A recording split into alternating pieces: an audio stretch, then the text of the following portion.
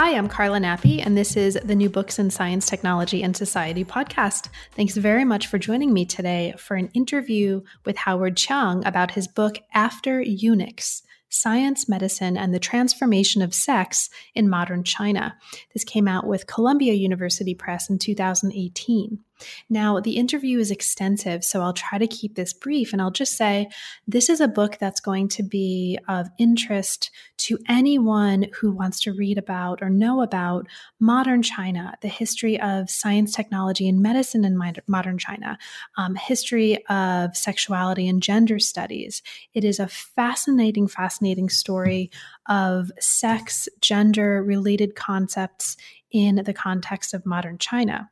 So the thesis of the book involves arguing that Xing, Chinese Xing, grew into the conceptual equivalent of sex. And the book argues, and this is in the words of the book, that the modern formulation of Xing hinges on the rise of new structures of knowledge in the early 20th century. So as you'll hear in the hour to come, what the chapters do is take us through 5 different contexts in which we see that transformation happening. And so it's going to be fascinating to you if you are interested in Foucauldian analysis, in the work of Foucault, but it doesn't just apply Foucauldian archaeology to a different context. It's really using the context of these sources that Howard's working with to make important methodological and theoretical contributions to the way we understand the history of sex, of concepts, and of the world. So with that, I will leave you to it. Thank you so much for your support of the channel, for listening, and I really hope you enjoy this one. This was particularly fun and fascinating to do. I'm here today to talk with Howard Chung about his new book, After Eunuchs. Welcome to New Books in Science, Technology, and Society. Howard, welcome to the podcast. Thanks for making time to talk with me, and thanks for writing a really, really awesome and brilliant book to talk about. Thank you for having me. I'm delighted to be here. Of course. So, Howard, let's start at the beginning with the traditional question. What brought you to work on China, and why modern China specifically as the focus for your research? I like to think that I have a clear and simple answer to that question, but to be honest, I'm not sure if I do. And I say that for at least several reasons. First, sometimes I see myself more as a historian of science and historian of medicine. And sometimes I see myself more as a scholar of gender and sexuality. And I think these are all kind of adequate ways of characterizing the kind of work I do. Um, but when I was first admitted to the History of Science program at Princeton, I knew that I wanted to write a dissertation on a topic that is situated at the intersection of science and sexuality. But what really convinced me to focus on China were the great mentors that I met at Princeton. For example, I was actually quite fortunate to have Suna Ken ran the dissertation prospectus workshop during the summer that I took it. And just the way that Sue approaches and teaches that workshop and the way she kind of helps us conceptualize the different elements of a new project were just very, gripping. And still take some of her comments and suggestions to heart to this day when I think about new projects. I was also very fortunate to have spent a whole year with Janet Chen to do a one-on-one reading course in modern Chinese history. And that was just so eye-opening for me. It pointed to both kind of gaps in my own knowledge, but also gaps in the field of Chinese history. And I'll be happy to talk about, how I came to the topic of sex change later. But that's actually related to that part. I think above all, though, it was like a graduate seminar that I took with Ben Elman on the history of East Asian science that really completely changed my perception and intellectual curiosity. Ben is very erudite in the history of science, intellectual and cultural history, and think really broadly about the role of China in world history. And that left a huge impression on me. And at that point, I knew that not only is the history of East Asian science that I want to work on for my doctoral work, but also that Ben was such an important role model for me in the field of technology. And so the experience working with Ben and other mentors and their kind of flexible and open approach to intellectual and cultural history really cemented my desire to kind of become a professional historian of China. Now, having said that, I believe there's actually a more kind of personal reason for why I've come to study China in quotation marks. So I was born in Tainan, the southern part of Taiwan, and I grew up there until the age of 10 when I moved to Vancouver with my family. So you see, from the get go, I have been a kind of diasporic subject since a very young age. And I think this is a neat kind of biographical connection because the kind of language skills required to do the kind of archival work I do for my work was in some ways already planted early on in my life. Now, when I left Taiwan, it was actually at the tail end of Kuomintang hegemony in Taiwanese politics. And very quickly, not soon after we moved to Vancouver, a new kind of discourse, native discourse of Taiwanese political independence began to emerge. And I think that there's a lot that we can say about the different kind of consequences of the different social, cultural, and political landscape that was changing around the turn of the millennium.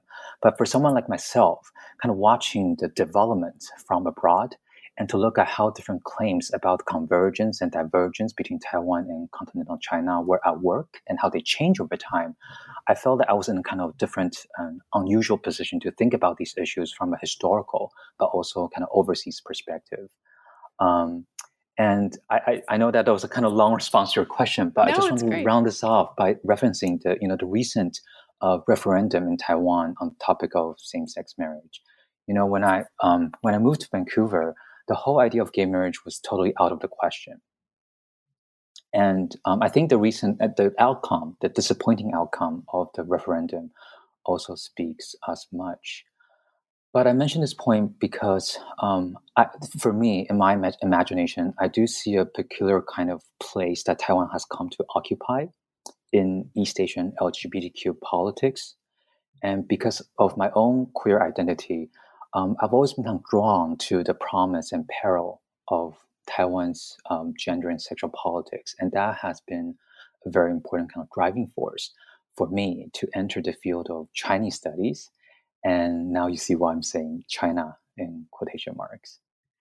Absolutely. This is thank you, Howard, so much. This is amazing. And this is awesome to listen to because in Microcosm, I think what you're giving us is a tiny example, right? I mean, not tiny, you are large, you contain multitudes, etc., but a kind of an example of your sensitivity to the historical constitution of subjectivity and certain ways of being a subject in the world, even in the way you're narrating your own coming into this field in a way that I think is reflected in the book really, really beautifully, right? So this is very much the kind of work that the book does as well. So I'll say a little bit about that book, just super briefly, and then ask you to talk a little bit about the transition from dissertation to book. But just for listeners who are joining us, who are not sure, right, who haven't had a chance to get their hands on a copy of the book or their eyes, the book we're talking about today sets out 3 major goals right at the beginning. So the first goal, and these are going to be largely in the words of the book, and that's how you know when I'm being particularly articulate, I'm using the words of the book because it's an extraordinarily beautifully written and very articulately written book. Okay, so the first is to show how sexual knowledge became a crucial element in the formulation of Chinese modernity. And we'll talk about Chinese modernity in the conversation to come as a concept. Second, to highlight the role of the body as a catalyst in the mutual transformations of Chinese nationalism and the social significance of sex. And third, to establish a genealogical relationship between the demise of eunuchism, so that's eunuch plus ism, if you can't, for listeners who listen to that word and they're like, eunuchism, what is that? So the demise of eunuchism and the emergence of transsexuality in China. So it's an amazing book, and this started as a dissertation in some form of another. So Howard, can you say a little bit about that transformation? Did anything significant change for you as you were moving from one form of the project to the other? Absolutely. I think at the dissertation stage, as a graduate student, when we are writing dissertations, they are for a very specific audience, and in some ways, they are the basis, right, for an eventual book like this. So by that, I think there's a lot of effort that's put into the process in which you are, in some ways, guarding yourselves, but also, it is also a place where you kind of belabor quite a lot about what other people say. For example, you're very careful about your footnotes and try to explain very minor point in three-paragraph kind of footnotes. There's just a lot of that going on at the dissertation stage. But I think when I transformed that into the book, the goal and the process that it entails to achieve that outcome is almost very different. So, for example, now you are shifting the audience to a more general audience and much broader group. It's beyond your dissertation committee, and so in trying to reach out to as many readers as possible and as wide of a readership as possible, um, your voice and your tone, the kind of the authority of your writing has to kind of take precedence. And I become less worried about whether what I'm saying is repeating other people's work, or whether I need to cite so many historians and scholars' work before I come to my own voice. I think at the book stage, that transformation, one of the most important part of that transformation is to privilege your own voice, and make sure that that's leading the narrative of the book rather than kind of hiding behind other people's work. But with that said, one of the things that I'll mention that I really appreciated about the book is how generous you are in citing and invoking the words and the ideas of other people who have helped you come to the conclusions that you have, right? And so, even though I think it's absolutely the case that your voice dominates the narrative, right, in all of the ways that it should in a book, I think the book is also particularly generous in invoking the scholarship of others in places where it enriches the study, and that I think speaks to the generosity of the study. And I don't think that's a problem. So yes, but also I want to give you credit for being particularly generous in your Thank you. invocation of other people's. So let's get into the book itself. I'll say a little bit to situate us in the introduction and then kind of dive into chapter one. So, I just said a little bit about some of the major goals. Another of the main goals of the book, as laid out in the introduction, is, in the words of the book, to locate the changing meanings of gender, sexuality, and the body within a growing global hegemony of Western biomedicine in the 19th and 20th centuries. And we'll talk a little bit about that. The book challenges the idea that China, quote, opened up to a global circulation of sexual ideas and practices only after the late 1970s and the economic reforms that came with it. And instead, it points us to a more salient turning point in the 1920s.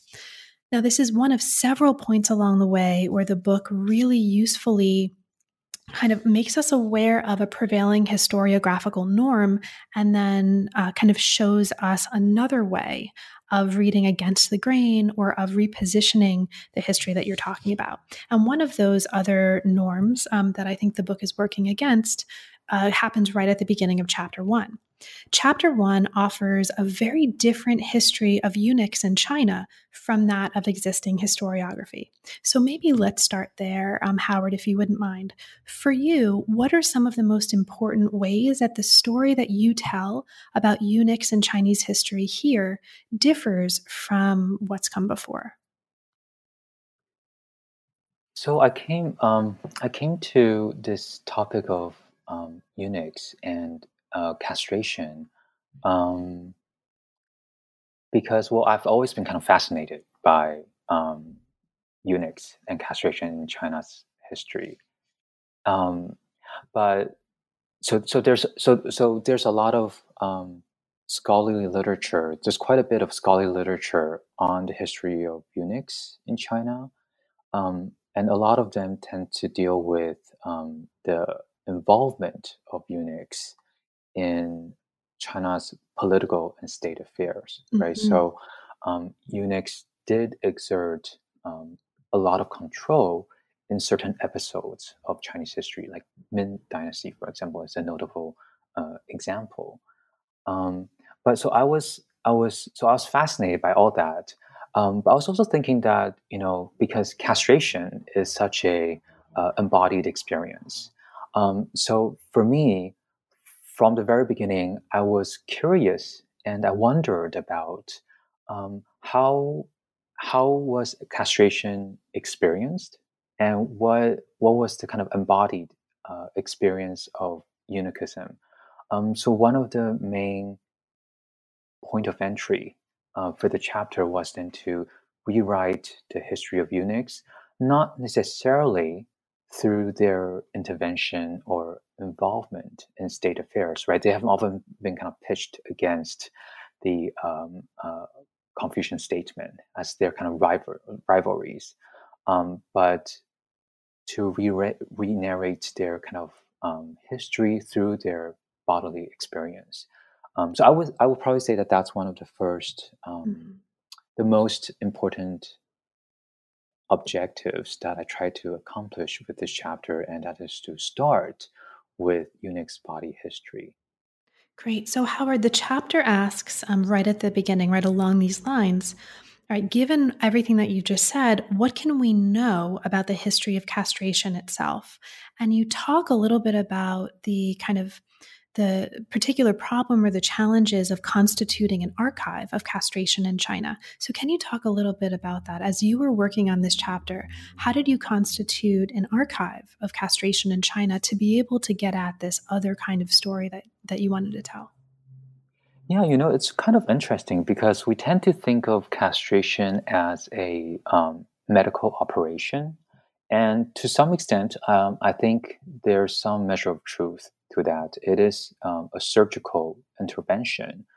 But what's interesting is that I wasn't um, fully aware of the extent to which that there was such an explosion of visual, textual, and then eventually oral records about the castration operation itself. And this explosion really took place in the second half of the 19th century. And it's also quite interesting because that particular archive involving Western spectators, Western doctors, eventually eunuchs themselves, but also members of the Lat imperial family. That particular archive, I think, is doing a certain kind of historiographical work that is actually going against the very reason for castration's existence and survival in Chinese history. And I'll be a little bit clear about what I mean by that. One of the most important parallels that I saw in the late 19th century was the rhetoric of exposure that came with this particular textual and visual archive. And it's actually a rhetoric of exposure that's kind of akin to the kind of sources that emerged through missionary writings and other kinds of writings on the topic of foot binding. So you see that the parallel in the rhetoric of exposure is going against the mechanism of concealment that would have um, cemented the kind of and ensured the continual cultural survival of these practices. The fact that these sources, this particular archive, is now exposing the natural body of eunuchs, and in fact, the site of the castration site.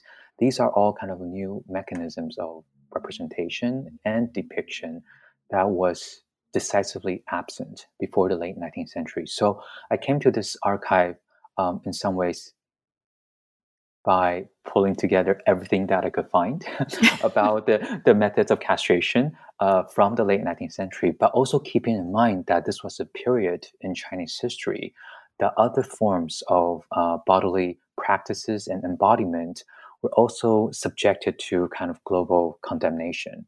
And so it was part of the ways in which China entered that global system of nation states being condemned as increasingly weak and increasingly kind of problematic, that these ill forms of embodiment became exemplars of the problem with China itself. Thank you so much. So, in this chapter, there are at least four major insights developed, and I just want to kind of briefly name them for listeners. One, the penis became central in the biomedical redefinition of masculinity with respect to Chinese castration procedures. And I mention this because it's kind of charting this moment where this happens in a way that I think is really, really fascinating. Two, the masculine subjectivity of eunuchs in the social sphere can be separated from the gendering effects of the castration procedure itself. And this becomes important conceptually as the chapter kind of helps us question the relationship of men and manliness, right? So that's also really interesting conceptually. Three, Western doctors were crucial in the words of the book, relating the castration experience of Chinese eunuchs to a global community of observers. And four, the self-narration of eunuchs, even if we often access it through the writings of these Western observers, is crucial in shaping 20th century understandings of their own experiential past. So something that comes out of this that's really fascinating conceptually, Howard, is what you do with the idea of reproduction.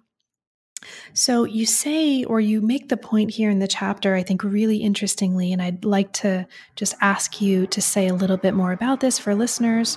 While eunuchs could not reproduce biologically, they were capable of social and cultural reproduction. Can you say a little bit about that and about sort of what you take to be particularly important for us to understand about that? Yeah, so this is actually directly related to one of the points that I made earlier about the fetishization of eunuchs' involvement in state affairs, because a lot of times that negative depiction of eunuchs in their influence in China's political affairs has often been reduced or blamed on their lack of masculinity. That this very specific, and this is a very kind of biological definition of masculinity, kind of flattens the way we understand eunuchs' body histories.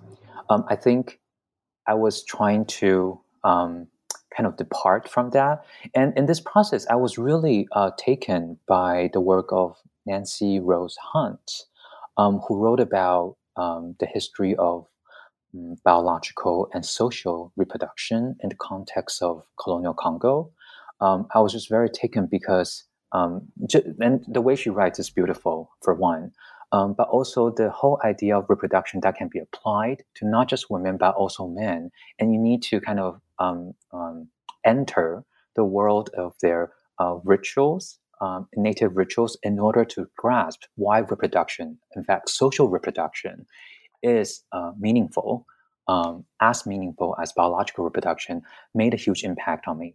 And so I was drawing on that insight, making a comparative kind of insight claim about how we can also understand castration, as a cultural practice, but also as a mechanism of social and cultural reproduction.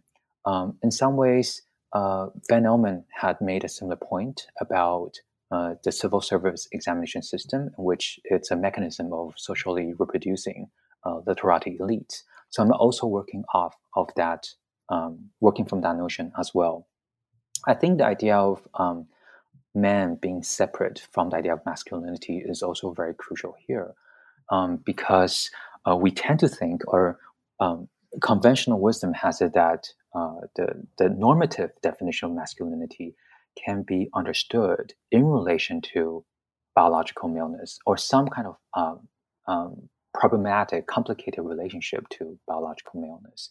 But here you see that even eunuchs, even with their elimination of their reproductive potential and capacity, just think about the gender dynamics within the Forbidden City, within the court, their relation to different men in Forbidden City, and their relation to other women too in Forbidden City. There's a lot of reasons for us to think that eunuchs actually had not lost a social sense of masculine identity. And also, I was kind of building on that insight as well to really try to break the easy and simple connection between men and masculinity. And so that's how I came to this idea that castration, we tend to think of that as the removal of the capacity to reproduce biologically. But from a social and cultural perspective, and given that the practice of castration and eunuchs have played such an important role in Chinese history, that there must be a way for us to reread its significance through the lens, through a more social and cultural lens. It works really well in the chapter, I think. And thank you so much for that. So there's also another chapter that comes after this. I'm just going to kind of briefly name what's happening, some of what's happening in there before moving on, just because it's a fascinating chapter and I don't want to completely leave it out. But we don't have 5 hours, which I wish we did. But so for listeners, there is a second chapter that comes after this, Vital Visions. This is a chapter that looks carefully at the layers of new visual evidence that, in the words of the book, made it possible for sex to become an object of observation. Now, the analysis of the text grounds the chapter's argument that the visual realm occupied a central role in the reconceptualization of sex, and ultimately, again in the words of the book, grounded the formation of a Chinese body politic on the verge of national modernity. And we'll come back to that point in a bit. There are 3 techniques of visualization that the chapter looks at that provided foundations for a new form of visual proficiency that, in the words of the book, reorganized gender in naturalist terms and established the conditions under which sex became an object of empirical knowledge. So the book, in turn, takes us through an anatomical aesthetic of medical representation and a particular Western-style anatomical text introduced in China in 1851. The morphological sensibility of the natural history tradition. So I mention that because natural history fans who are listening will actually find some super cool history of modern natural history stuff in this chapter. And you might not have realized that looking at the cover or listening to this otherwise. And also the subcellular gaze of experimental genetics. So there's a lot happening in that chapter, and I just want to flag it for listeners who are particularly interested in the history of images and imaging and visual analysis. There's a lot happening in chapter 2. But I want to take us to chapter 3, Deciphering Desire. This looks closely at the rise of sexology in the 1920s as a pivotal turning point in the history of sexuality in China.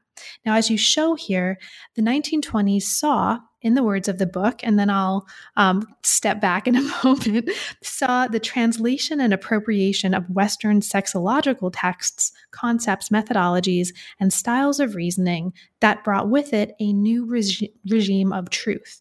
Okay, so new regime of truth. Listeners may be pricking up their ears here if they have an interest in Foucault, and this is what I want to ask you about, Howard, right? So one of the things that's really striking about this chapter is it's really kind of a model of the broader phenomenon in the course of the book, where you're bringing Foucauldian archaeology and Foucauldian analysis to bear on the archive that you're working with. So let's talk about that. Howard, can you talk a little bit about, for you, the importance of Foucault as a kind of inspiration methodologically for the analysis that you're undertaking here? How did you come to that? And in what ways is that foundational to the work that you're doing in the book? I think that's a great question in all sorts of different ways, but specifically the way that the book deals with queer history, just because in the historiography of gender and sexuality, Foucault has come to play a very important role in showing that there was an important kind of paradigm shift in the late 19th century. And this was a moment in which there was a rise of kind of a regime of sexual science that determined the conceptual space for new kinds of sexual categorization and identity. So what we call homosexuality and heterosexuality today kind of emerged from that particular regime of truthhood. Now, in Foucault's own vocabulary, it was a shift in the technology of the sexual self, right? And the European context, he shows that the shift kind of translocated the truthhood from the theological sphere of pastoral confession to the secular discourses of modern science and medicine, right? And this is in what he calls scientia sexualis that emerges the space for articulating modern categorizations of sexual identity. So that was actually quite that was a quite important role model for me when I was looking at the work of sexologists in the early 20th century China, because I always see this kind of project as contributing to this larger effort to globalize the history of sexual science. And so I guess what I'm saying is that Foucault served as an important role model, but I also see ways in which I kind of enrich the Foucauldian historiography by not just looking at China as a kind of the case study of being an ethnic supplement, but also really expanding our historiographical canvas. For me, I think that the global history of sexual science, right, of which I think the Chinese history of sexology is an important part, has been executed through a number of different ways. For example, this global history has been narrated through the life and work of specific sexologists. So in earlier 20th century, late 19th century, early 20th century, the work of Magnus Hirschfeld was very important. And by the time that we get to the mid 20th century, American sexologist Alfred Kinsey started to assume kind of center stage of the international sexological network.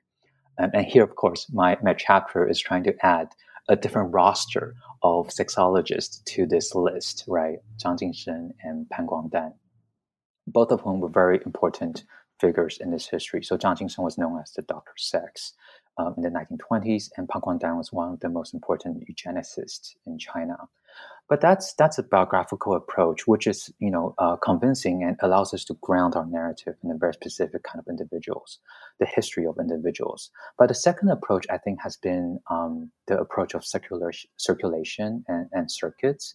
And here, I think that from the Japanese and Chinese perspective, we are seeing a particular kind of East Asian circuit of race and eugenics that is a little bit different from the typical circuit of race and eugenics that we tend to associate with Germany, England, and the United States. There's a third circuit, that is the Latin circuit of eugenics, that's being articulated between Southern Europe and Latin America. And these, like I said, I think these are all extension of the Foucauldian genealogy. But finally, I think that one of the most important ways that I try to break from a simple model of kind of receptionist history kind of model, right? This is not a chapter that claims some kind of role for Foucauldian approaches simply in China. But I do think that the way that these sexologists were translating and introducing Western ideas through those processes of translation, they are also demonstrating a certain kind of innovation. So, for example, Zhang Jingshen came up with this very interesting and controversial theory about how women produces three kinds of water in sexual intercourse. I mean, for me, that was such an important moment in which you see there's not only a bridge between traditional Chinese culture. He kept on saying the different importance of electric qi being generated during sexual intercourse, but also recasting that in modern anatomical terms, right? And Pan Guangdan, for example, when he was translating Havelock Ellis's work, he actually included his own essay that listed examples of homosexuality in traditional Chinese culture. And for me, that again, that cannot be reduced to a simple moment of regurgitation or translation, because he's actually producing, through this site of innovation, actually producing a Chinese form of sexology that adds to and complicates the global story that we tell. I know that's kind of a long answer to your question, but I think it is a way to borrow from Foucault, but also recognize the limitation of this particular method and approach, but also expand, especially in this particular moment when global and transnational history and the global history of science is emerging as a very kind of important intellectual trajectory in which a lot of us are working toward. No, this is super, super helpful. And I actually want to ask you to talk a little bit more about this, if you can believe it. So, you Mm. talk about some of this in the frame of, or using the frame of epistemic modernity in the chapter, right? And you kind of talk about this as a frame with which to understand some of what's going on. So, can you talk a little bit more about the way that the particular frame of epistemic modernity helps us or it helps to inform, helps us to understand how homosexuality discursively emerged in 20th century China. And to sort of just to contextualize that a little bit, this is part of an approach that you talk about early in the book that we haven't talked about very much, called historical epistemology. So, for science studies people or historians of science, tech, med, who are interested in the larger frame of historical epistemology, that's part of what's informing what's going on here. So, just to recap, how does the frame of epistemic modernity help inform how homosexuality discursively emerged in 20th century China, Howard? I'm going to try my Yeah, best it's a because huge I wrote a question. whole chapter on Yeah, this. yeah. So I'm going to try to condense this into very straightforward way of answering. I think there are probably um, two ways of answering the question. One is the more general methodological ambition of the book itself. As you said, this book is contributing to a growing literature on historical epistemology, which for me is an approach that tries to move beyond social constructionism in science studies, right? Because we're now examining the ways in which concepts evolve within their own kind of historical logic. And so this is a way to acknowledge the limits of a purely discourse-based analysis. And the book itself, and homosexuality and the carnality of sex is part of it, but the book itself charts a larger kind of epistemological transformation of the concept of sex. So that move from a pure etymology to epistemology approach is intended to look at the conditions that had to be established in order for Xing, the Chinese word for sex, come to be a topic of empirical understanding. So the project of homosexuality is kind of part of that. And in some ways, I came to this idea of epistemic modernity precisely with that in mind. I was very influenced by the work of Ian Hacking, but also by the work of Arnold Davidson and others who work in the field of historical epistemology. I think one of the most important turning points for me when I crystallized. In fact, I think the idea of epistemic modernity continues to be refined over the course of my kind of work. But one of the most important turning point was when I came across the notion of colonial modernity developed by Tani Barlow. And so I was thinking about how is it that we can think about the history of same-sex relations in China without having to always go back to a kind of pseudo Orientalist idea that the homosexual tradition in China is always different from other places in the world. So the concept of epistemic modernity allows me to do that because it allows me to zoom in on a very specific kind of apparatus, right, in the Foucauldian sense, that characterizes a historical moment during which this new sexual science came to be epistemologically rooted in Chinese culture. And this because we're dealing with episteme, so we're dealing with knowledge, we're dealing with truthhood. This was particularly revealing because when you look at someone like Zhang Jingsheng, he was trying to establish a public of a truth in which the authority of truth could be contested, but implicit in his sexological enterprise is the argument that right the traditional vehicles for narrating desire, right, fiction, poetry, and there's a lot of that even in the realm with respect to the topic of homoeroticism. But once you get to the May 4th period, the new culture period, what his sexological project aims to do is to argue that well, those kind of literary or fictional approach no longer holds in the modern moment, when the right way to narrate one's sexual desire and understandings of sexual identity now requires certain claims of truthhood.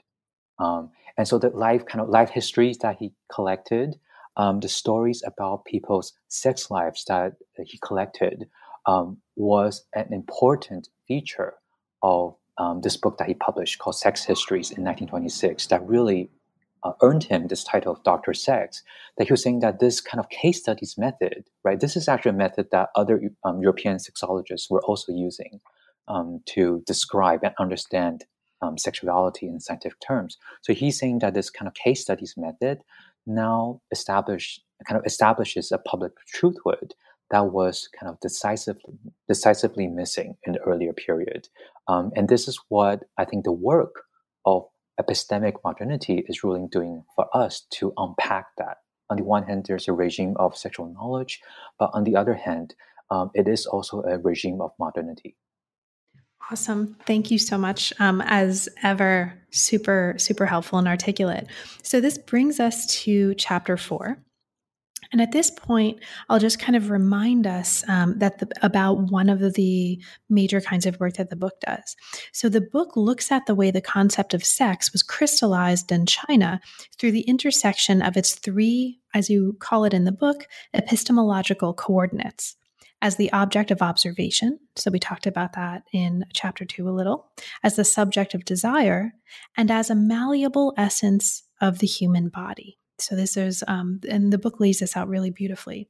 Chapter 4 is going to focus on this third coordinate, the mutability, by looking at the discourse of sex change in the press from the 1920s to the 1940s. So after a really interesting discussion of hormones, the theory of universal bisexuality, the idea that eunuchs were regendered as feminized males, it looks at hermaphroditism. The second half of the chapter focuses on a highly sensationalized case, the female-to-male transformation in mid-1930s Shanghai of Yao Jinping. So this is an amazing case for so many reasons, and it's amazing to read about in this chapter. Howard, can you open up the case a little bit for us? For you, what do we need to understand about Yao Jinping to understand the importance of Yao Jinping for the work that the chapter's doing? So the chapter aims to trace this mutable dimension of sex. And I think Yao Jinping's case was especially important for several reasons. But in order to get there, I think it's kind of useful to think about what came before. So, for example, this was actually a context in which the earlier stuff that I talked about in terms of anatomy and morphology of sex, the generation of May 4th feminists were very much interested in drawing on the language of anatomy to talk about 2 different but equal sexes, right? But by the time we get to the late 1920s and 1930s, the rhetoric started to shift. And now Chinese sexologists were no longer looking toward anatomy exclusively to talk about sex and gender. In fact, the 1920s and 1930s, just in the larger historiography of science in general, has also been kind of identified or isolated as kind of golden age of endocrinology. And the importance of that is that now endocrinology provides a more chemical and quantifiable definition of sex.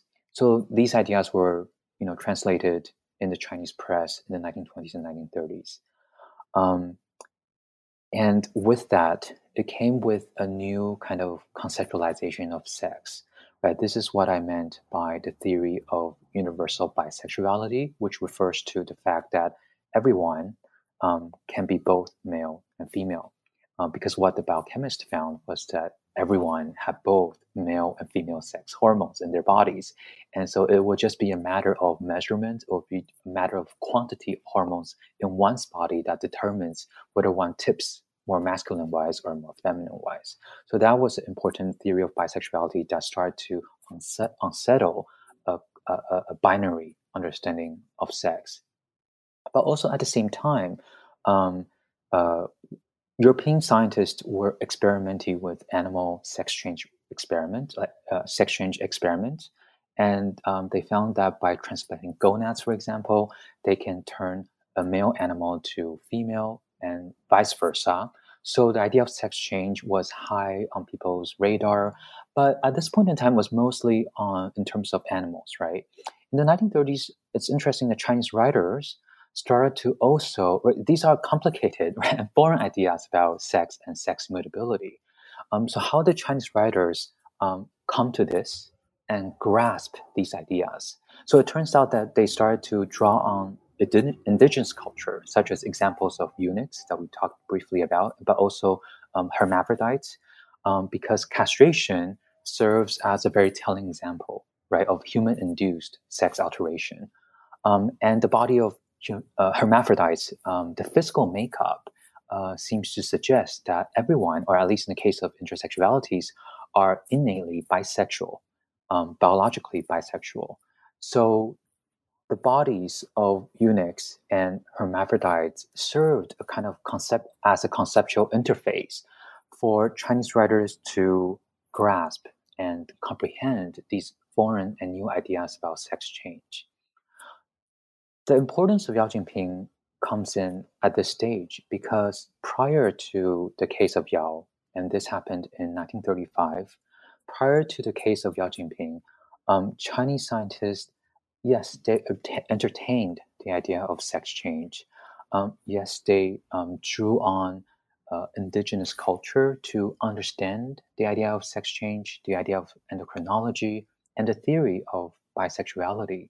But up to this point, the transformation of sex was kind of relegated to a marginal and anomalous sphere, right? They're looking at reproductive anomalies, castration, hermaphroditism, and animals. They had not thought about the possibility of non intersexed humans, quote unquote, normal adults, as being capable of being agents that request sex change. And the case of Yao Jinping became a tipping point, right? That introduced the possibility that one does not have to be intersex or does not have to be an anomalous um, cases in order to be an example of sex transformation. So that was kind of my argument in the chapter that Yao Jinping's case started to disseminate and popularize the idea of sex change, even for non-intersexed normal humans. Now, one of the really fascinating things about the way the chapter kind of relates and gets into this case is the particular way that the story unfolds in Yao's case, right? So, correct me if I'm wrong, this is a transformation that happens like literally overnight, right? It's relatively sudden that this female to male transformation that hinged on.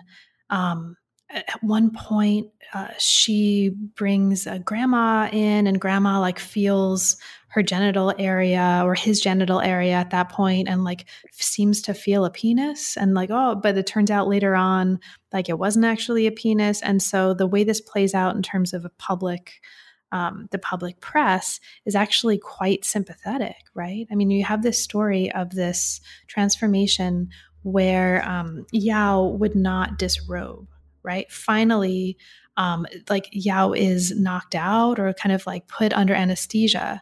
Doctors finally disrobe Yao, see that it was actually not what they had been relating. And instead, this becomes this really kind of heart-rending story about wanting to join the army and be closer to Yao's father. It's just a really, really sensitively wrought study or story. And it's really just kind of fascinating the way this plays out in the chapter.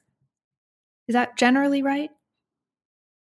Yes, absolutely. I wish I had more time to talk about it, but one of the surprising elements that I discovered was that in the way that different commentators talked about Yao's case in the press, but also in the medical profession, they I was thinking that something like this must be seem so unusual and out of the ordinary, right? That it may have um, surprised or shocked people, and certainly did, but they didn't really take it in a way that was very negative. Mhm.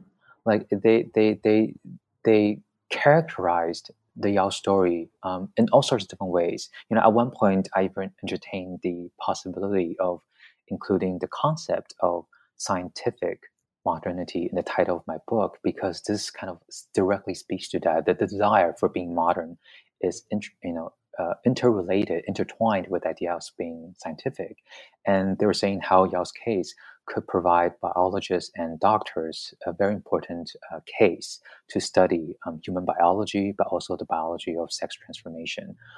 They were really positive about that until, of course, they found out this was not, this was actually all just a fake incident. But even afterward, some felt that her desire to change her sex is totally reasonable because she wanted to reconnect with her father, Mhm. right? So it brings it or join her father in the army, and this kind of brings back narratives of Hua Mulan at the same time in kind of rationalize Yao's desire, and in some ways justifies her desire too as well. So I was just really kind of struck by the fact that Yao's depiction in the popular press was um, not as negative as I initially thought it would be, And it's and sorry. that was that. I mean, for me, that was precisely what scientific modernity was doing at that point in time. Yeah, and it's so interesting too, because readers or listeners who are familiar with the Guan Yin story, like the kind of the association with, or the association between filial piety and body transformation that comes with like a long history of stories of feeding your body parts to your ailing parents, right? I mean, we could talk about that for an hour, but this idea of kind of bodily transformation being associated with filial piety is also something that is very much in the air.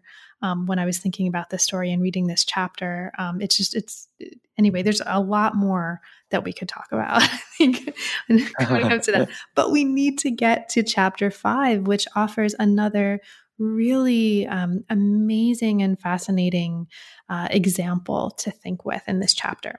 Okay, so chapter 5 looks very closely at the case of Xie Jianshun in 1950s Taiwan. So Xie was considered by many to be the first Chinese transsexual. So I'm just going to hit the ball over to you, Howard. Can you say a bit to introduce the general outlines of the case for listeners who may not have heard about it, and to say a little bit about what you take to be most important and interesting about this case for the work that you're doing here in this chapter? Yeah, by just kind of by prefacing what I'm about to say, I think it's worth mentioning that um, I think for any kind of book project, one reaches a certain point in which you realize that either this is doable or not. And this was kind of the tipping point for me because, well, first of all, I was just very surprised that I came across this case of transsexuality in 1950s Taiwan. I was just thinking about, what I learned about modern Chinese history, about modern Taiwanese history. This was such a GMD hegemonic and heavily censored time in Chinese history. So I was not at all prepared to come across a widely reported case of human sex reassignment in 1953. So, but it was because of that, and because I discovered a whole range. There's so much in the media that talked about Xie, and the different stories that, numerous different stories that emerged in the aftermath of the Xie story. Um, that finally convinced me and persuaded me that this book project is not only feasible, and that this is a very reasonable and rational place to conclude my story. If I started with the demise of castration and eunuchism, that's kind of we're beginning the story with the ending of a historical epoch. And now I think with the emergence of transsexuality in 1950s Taiwan, I kind of conclude the narrative of the book with the beginning of a new era. So I just want to preface this by saying that was very important, a very important part that convinced me that this book was doable.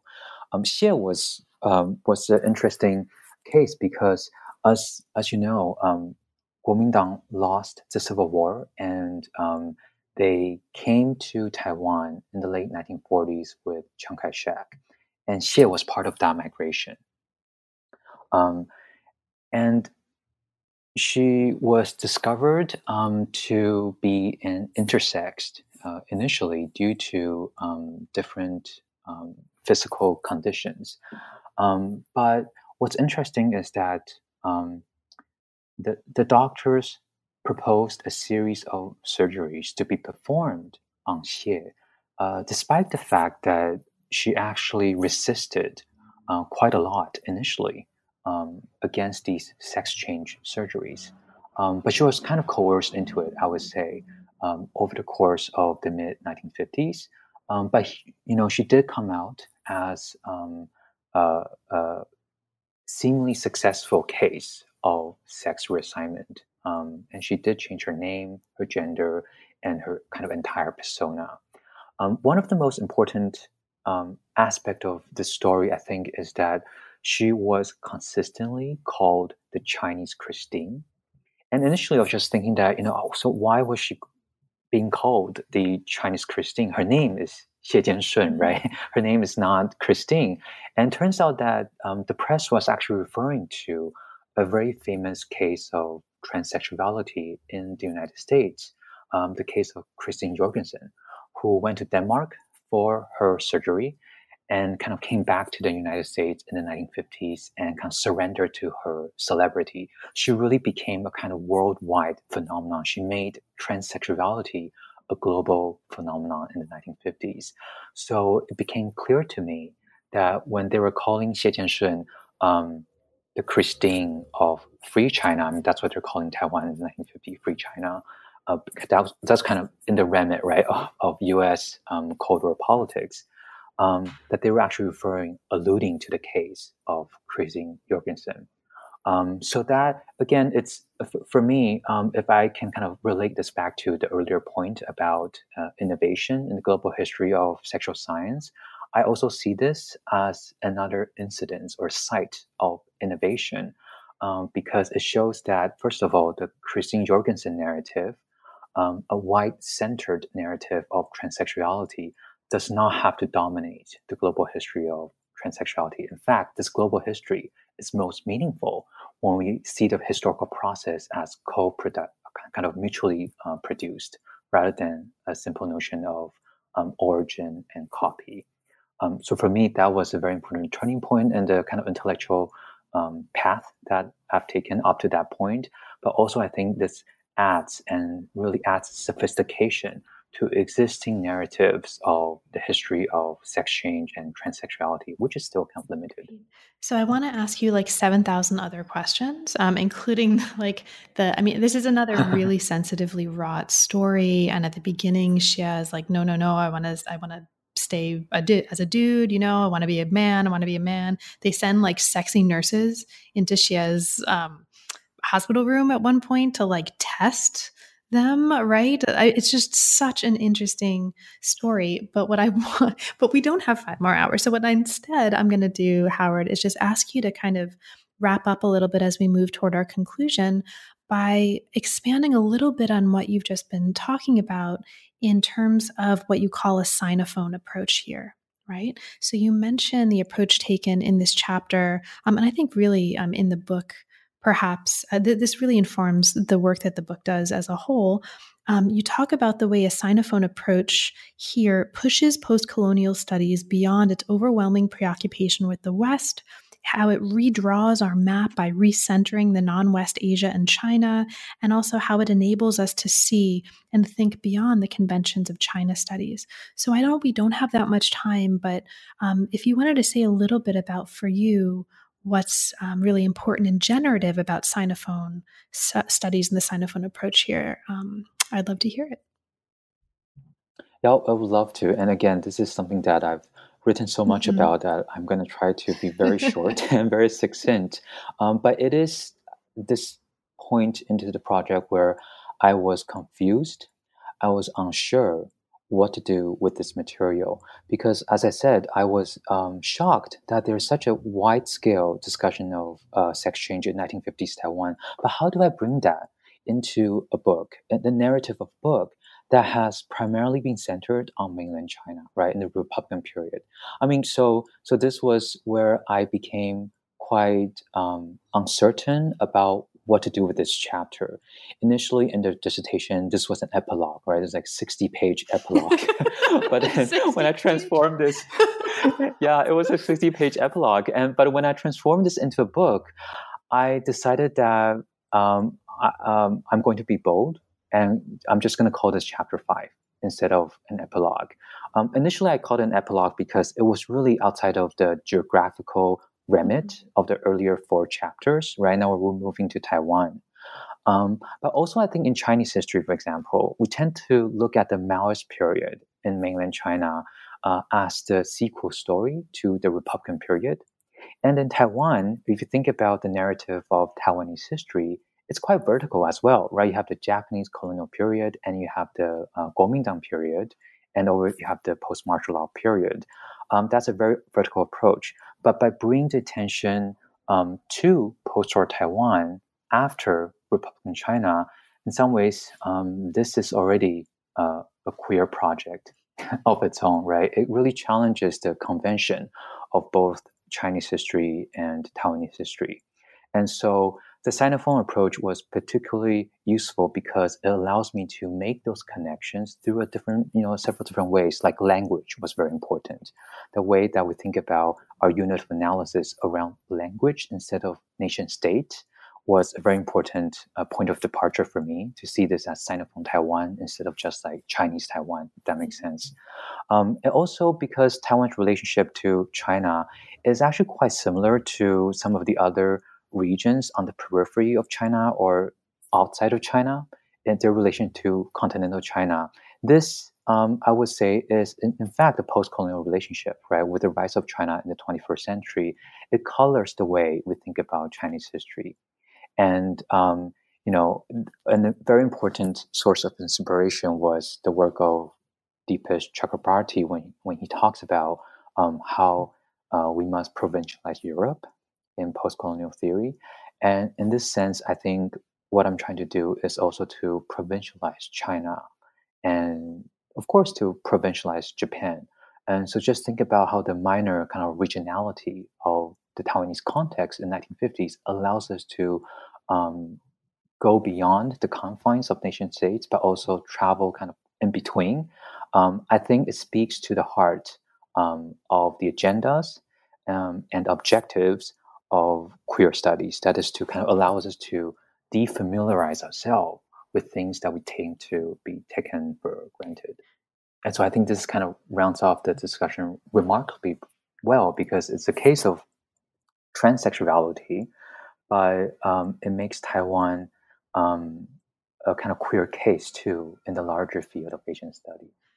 So, Howard, I can't thank you enough for everything that you've opened up for us in the past hour. And there's a million kashmillion things that I would want to talk to you more about. But now that we're at the end, is there anything in particular that didn't come up in the conversation that we didn't have a chance to talk about that you'd like to mention for listeners before we close?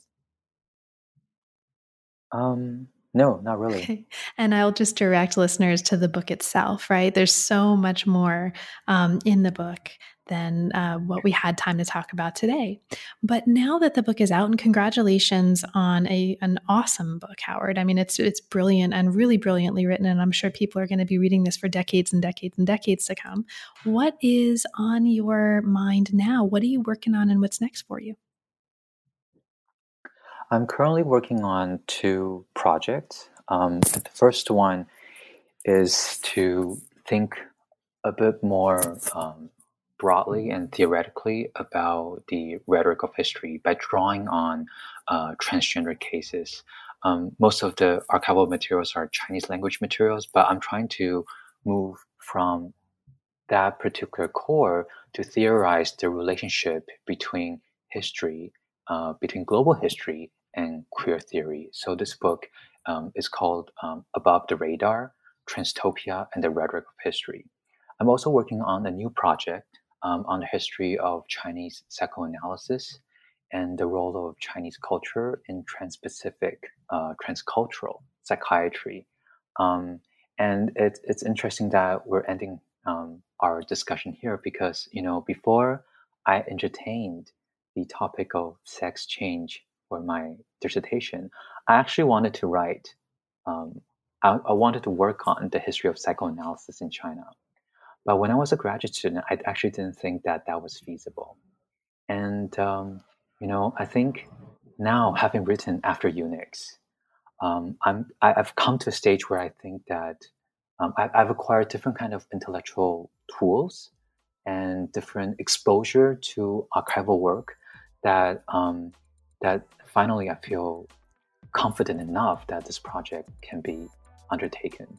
So that would be my third project. Well, thank you so much for making the time and taking the time away from that work to talk with me today, Howard. It's really been a pleasure. And again, congrats on an amazing book. Thank you, Carla. You've been listening to New Books in Science, Technology, and Society. Thanks very much for joining us, and come back and check us out again next time.